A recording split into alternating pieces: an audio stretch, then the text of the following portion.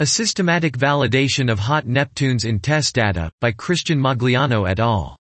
We statistically validated a sample of hot Neptune candidates applying a two-step vetting technique using Dave and Triceratops. We performed a systematic validation of 250 transit-like events in the Transiting Exoplanet Survey Satellite TESS archive in the parameter region defined by p is less than or equal to 4d and 3r is less than or equal to r is less than or equal to 5r.